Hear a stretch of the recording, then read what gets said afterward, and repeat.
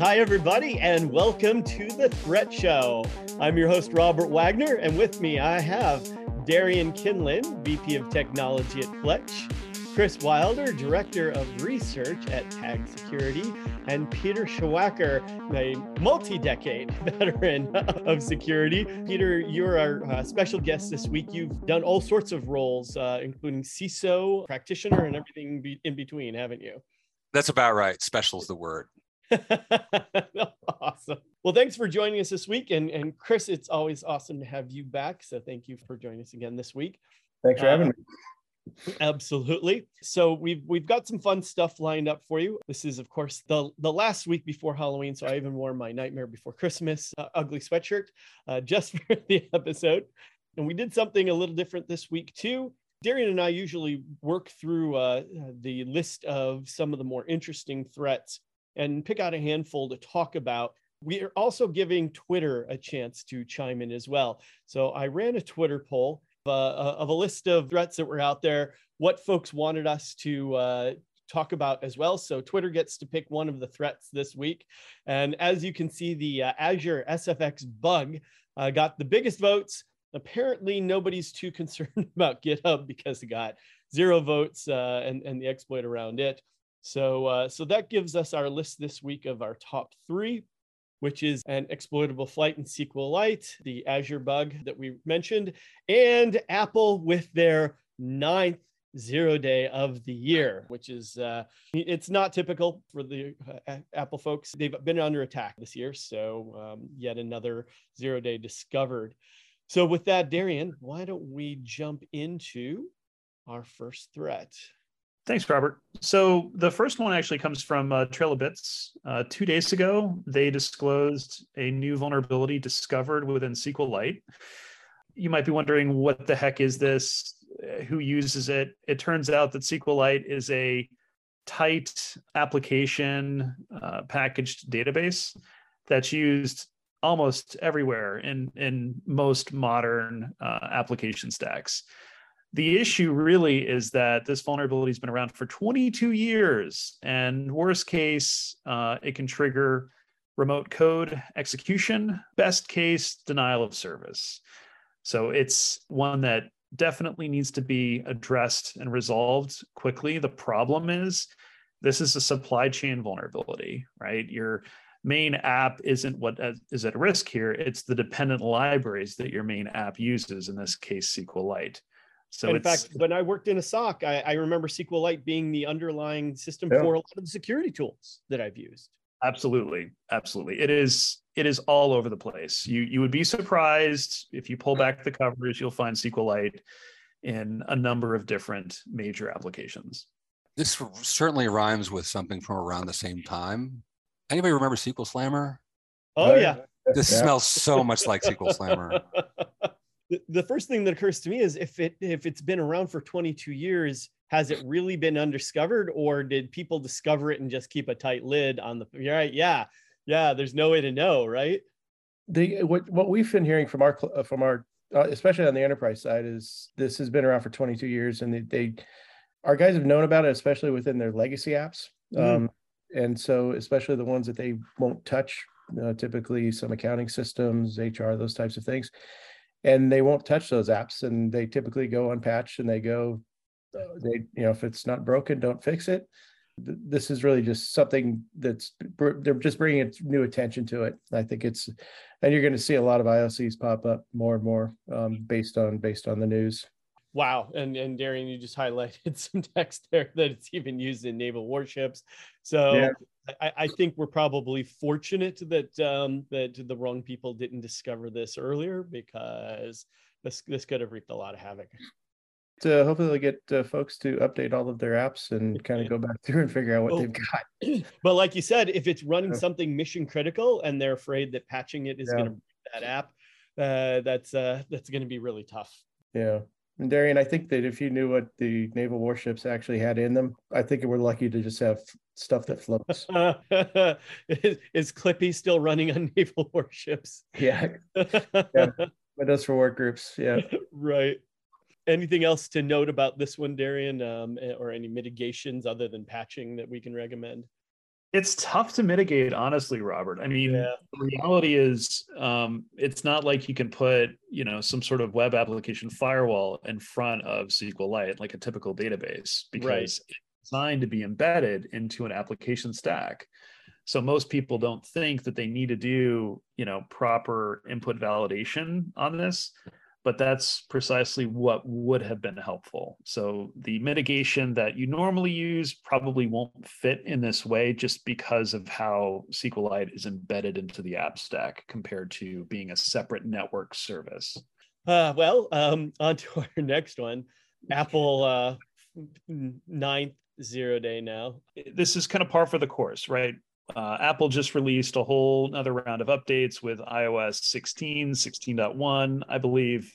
So now what's coming to light is, yes, they fixed another new 0-day vulnerability. They haven't received any evidence in the wild of this vulnerability being used to compromise systems in the wild. But that said, now that it's out there, it certainly can give motivation to threat groups to try to exploit this particular bug for those people that don't upgrade or patch their iOS devices fairly quickly. So, and as you pointed out in the past, while Apple's really good about getting those patches out, it's not immediate. The patch is available, but if you want, and you should want, to get it patched right now, you have to manually kick off that update process.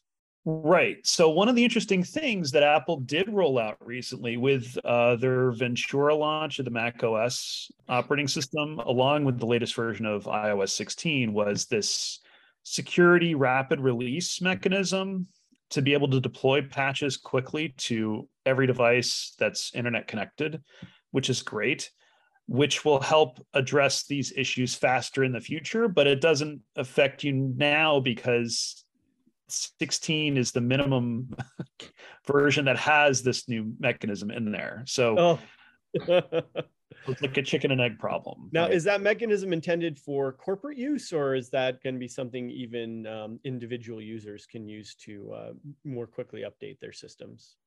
From what I've gathered, all the documentation says that this is going to be consumer wide. So as Apple discovers a brand new vulnerability within their stack, they will deploy the fix using this channel so that you don't need to go through, settings, general software update to be protected against these in the future.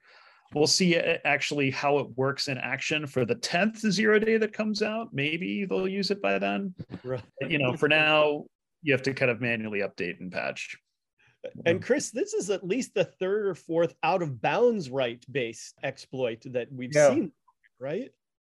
Yeah, it is. It's interesting because it's kind of like everybody's piling onto Apple now, which I think is ironic and funny, but for a whole bunch of different reasons. But you're right. Apple does come out very quickly with patches. This is kind of unprecedented to see this many 0-day attacks. And Apple's actually kind of a victim of unintended consequences because it's creating a lot of havoc within the App Store, because every time Apple comes out with something, it breaks a whole series of apps. Right. That's one of the challenges they're really having a tough time with, because all the vendors in the App Store, they're realizing, oh God, I think Proton VPN was the latest one that broke in one of the latest security patches. So I just happened to use Proton VPN and couldn't figure out why it wouldn't work.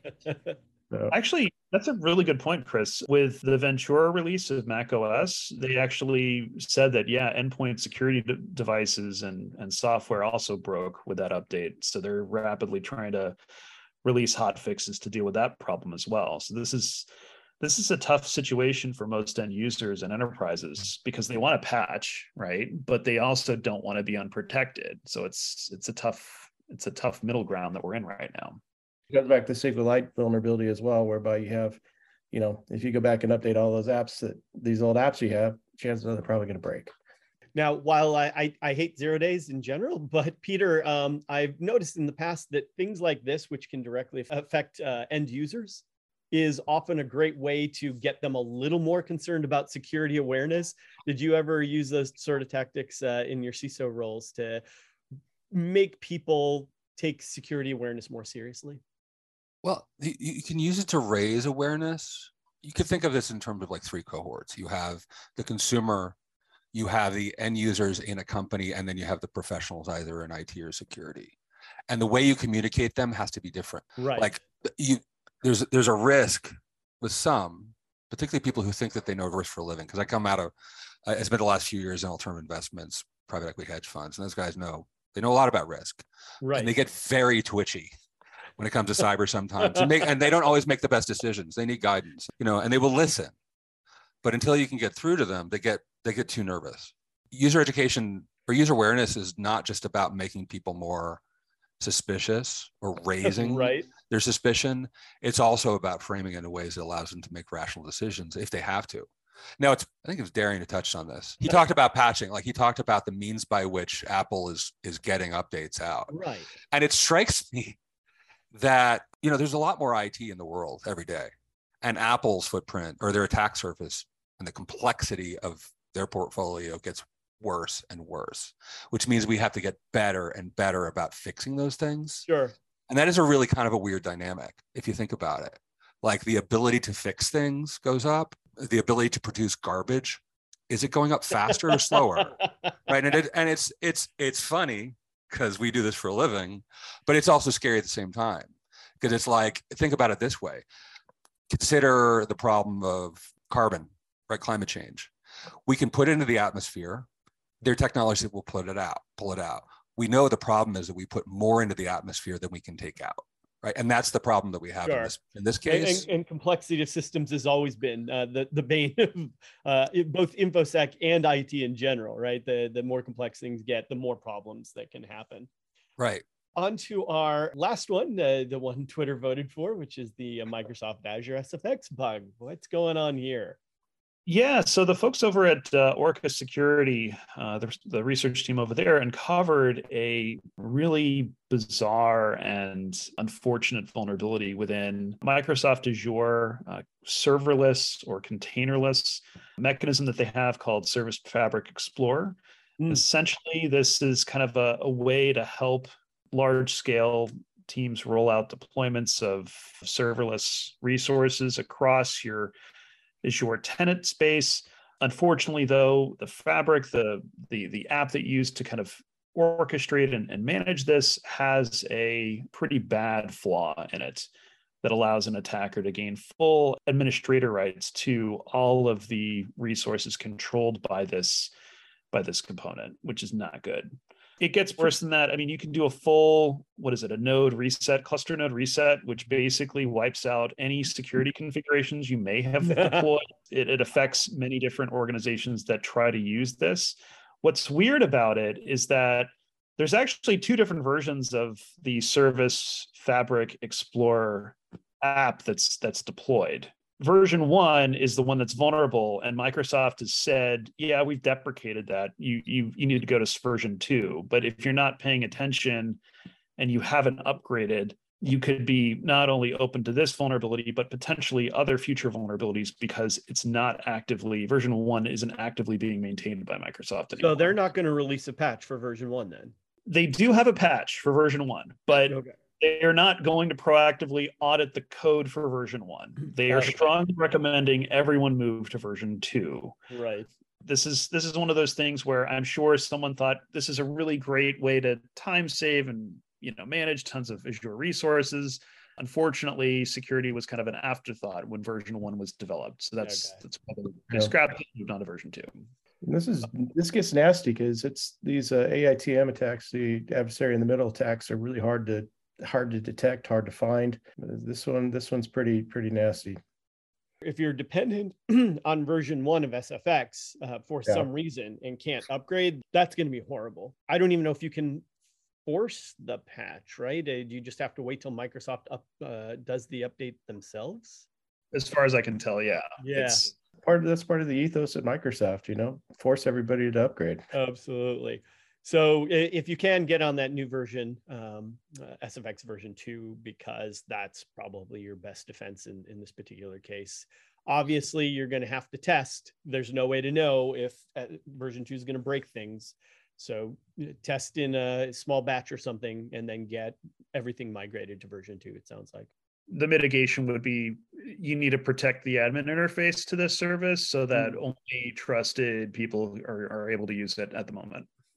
Oh, so would two-factor help at least with that, or is that not gonna help in this particular instance? Possibly, yeah. I mean, they have more details in the blog post about what the other mitigations were to protect against this.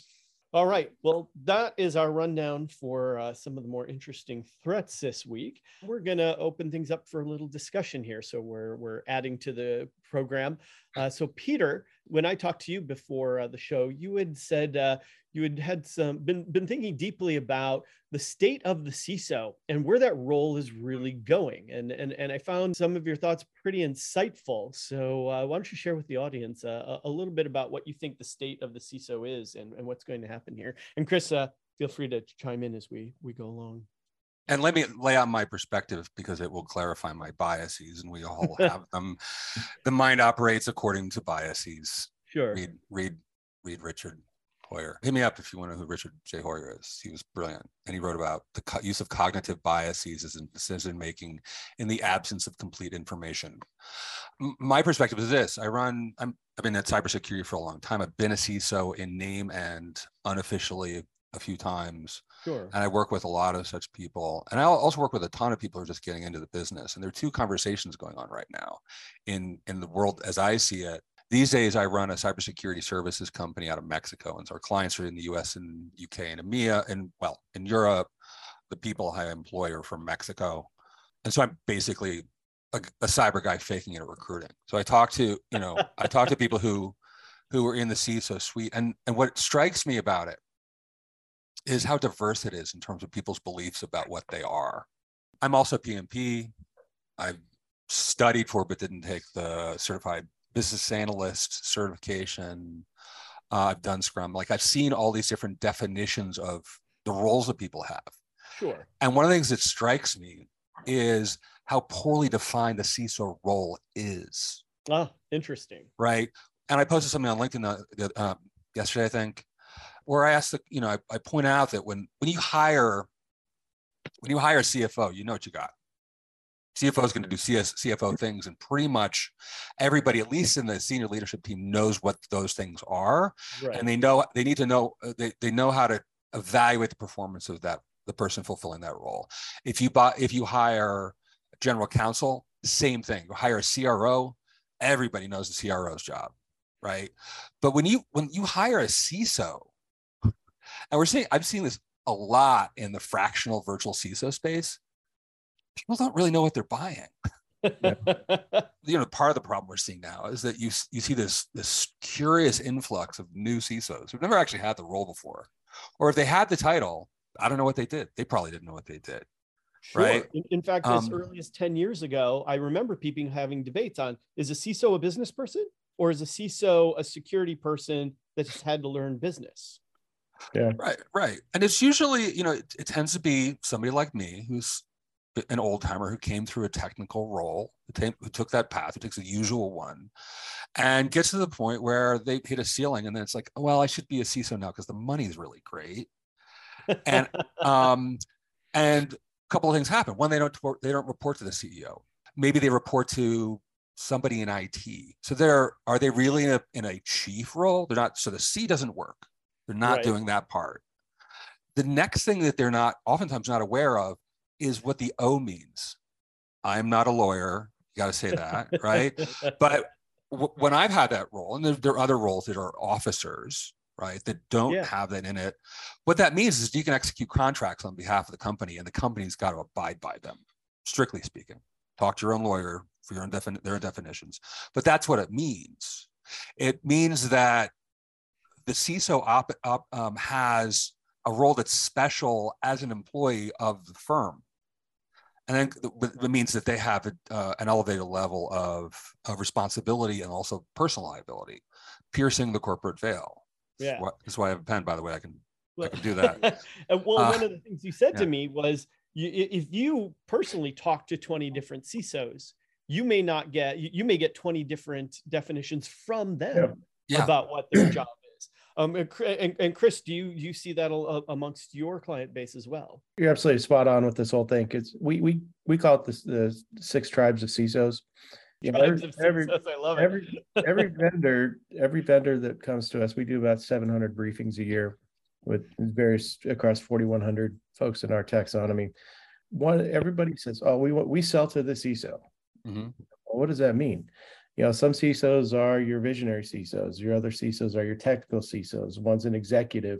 So you have these different tribes of each CISO who has different experiences, different skill sets. You can't just say I'm selling to the CISO. And I think it's incredibly valuable information that Peter, that you just gave, but it's so true that you've got to build the personas, you got to build your message to, and understand what CISO you're going after, because you're spot on. They do not, there's a lot of new ones out there, and it's hard to figure out where they go. And what we're seeing is kind of this alignment between CSO and CISO, where the CSOs tend to be, especially at enterprises, tend to be former retired FBI guys that got into the job and they take care of all the executive protection, but now they got the CISO role.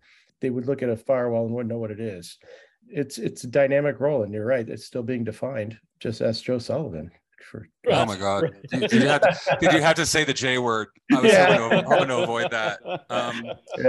Yeah. Well, I mean, this is an example of like everyone has an opinion, but hardly anybody actually read what was posted by the government, right? Let us not talk about Joe Sullivan. But yeah, I mean, what is the right evolution, Peter? Where do you think this should really be going in this? I mean, the path is really simple. Steal. This has been done by other fields. Oh, okay. You're not talking about turning to a life of crime. I don't know. I'm Mexico. Everybody else does it here. But no, I mean, look, we're not going to find solutions to our own problems with the tools we've already got and we've been using for 50 years. Sure. Right. For example, years ago, I needed a way to do project management. And I was not a good project management. And by the way, I had to do it in French, which was a whole other story. I went out and found Agile in 2009. And all the security people were telling me, "Oh, don't use that Agile thing. You can't build secure software with them." I'm like, I looked at them like, how do you do anything other than in this way, this iterative, do things small, blah, blah, blah. So I imported it. And you know what? It worked. It worked beautifully. It doesn't work for everything. Right? Apple's actually an example of when Agile fails, which is another video. But the point is, there's that. If you look at the PMP, superb. One of the sort of tragedies of cybersecurity is that IC2 and other bodies that make standards and do training like that stopped 20 years ago. CISSP is great. I love it, right? I'm about to let mine expire, but I'll probably take it again because I really liked it. And the foundations are great, but they didn't define the roles well. ISACA, with particularly the CISA, took a few more steps and defined like the CISO's role in the context, for example, of a breach. Interesting. Right? In a major security incident, they say, as I understand it, that the CISO is in charge. How many people even know that, right? So, when it comes to let's look at finance, CISO, controller, right? These roles are well understood, and they're understood well enough to measure them in ways that are objective, so you know who you're getting and if they can do the job and if they're continuing to do the job right. CISOs, people are still making up as we go along. So in the meantime, what do we do? And I'll wrap up with this. We have to be really explicit about our definitions. Somebody said taxonomy earlier. I think it was Chris. I think that's where everything goes sideways. And we have to protect our taxonomy from marketing people. I'm a marketing person. I'm a CEO, right? I'm a CEO of my little company. When I do my marketing, I always have this decision. Am I going to try and outflank my competition through obfuscation of terminology and redefinition? Because when the dev team, for using software as an example, when the dev team can't innovate fast enough to meet the needs of marketing innovates. Marketing makes their own terms. It's not their fault. Right? Right. It's not their fault. They're trying to do their jobs and position the company so that the company can sell more stuff to people like us or people who are not as brilliant as us. Dare I say suckers? Right? But they succeed, and that's what they have to do. So the whole system's broken. But the way we fix it is the standards bodies have to pick up the work that they stopped doing 20 years ago, right? And by the standards body, I mean, I'm talking about like Schawhacker for the most part, and IC squared if they ever stabilize, and maybe NIST, maybe, right? And then we have to protect the taxonomy and sharpen it and make and increase the professionalization of the industry, because we don't know what the profession is. Yeah. So clear definitions. Chris, anything to add on how we can improve on the state of the CISO? No, Peter, I agree with you 100%. I think, especially your point about marketing, that spurred a whole entire new piece in the taxonomy around shadow IT. Guys are innovating and they're going off and, connecting. Yeah. They need to get stuff done. There's shadow innovation that doesn't look like people don't know is innovation. Yeah, and it's funny because especially at the big companies, the CISOs that we work with are really the guys that perform well every quarter in front of the board, and they have to obviously deal with legal, and they have to deal all the way down to the SOC and everywhere in between. And it's really the guys that can perform well in front of the board of directors and still be able to keep their job after 90 days are the ones who are successful. And at TAG, we joke about, the CISO has to go in front of the board and say, look, we took care of 12,000 vulnerabilities this month. And they're like, oh man, that's great. How many more do you have? Well, about 7 million more, but we're on it. Right, exactly. So it's that kind of, you have to be pragmatic, you have to be, but you also have to be able to perform well in front of an executive team. And so I think that's really where the CISO is going. It's going to be more of an executive position. Guys that can pull up their sleeves and crank a wrench are probably going to become obsolete at the CISO level. Right. Yeah. Darian, anything that you'd like to add as far as things that CISOs can do to get better at just being CISOs and clarifying what they are to the organization? Yeah, I mean, it's interesting, right? One of the tenets that I think stood out when I had a conversation with a couple of other CISOs not too long ago was the mantra of, trying to not convey any surprises to the board. Right. So being CISO is kind of the opposite of being a chief surprise officer, right?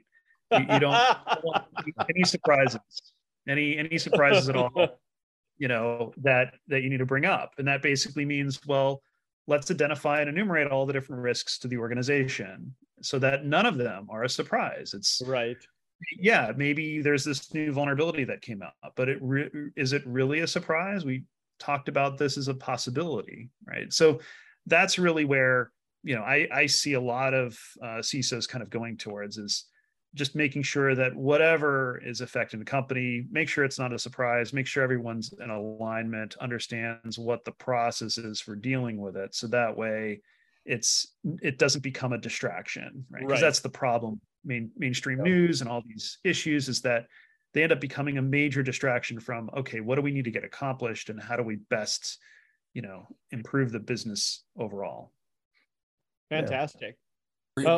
Start your day with a Wall Street Journal and not Twitter feeds. That's serious. That's the lesson there. It all starts with business is all about money, and we have to be more than just cyber entertainers. Yeah, right. And as a CISO, your job is to keep the CEO off of the front of the Wall Street Journal. Yep, absolutely. So thank you all for your great insight this week. This has been the Threat Show. We are powered by Fletch. And actually the threats that you see can be seen by yourself using our free Trending Threats app. So if you want to check to see if you're vulnerable to any of the threats we talked about today, go ahead and sign up for the free app and check out your own environment. But with that, thank you all, and we'll see some of you next week. Peter, thank you for being a special guest, and I hope you'll come back in the future. Be happy to. It was a blast. Thank you so much. Thanks. Bye.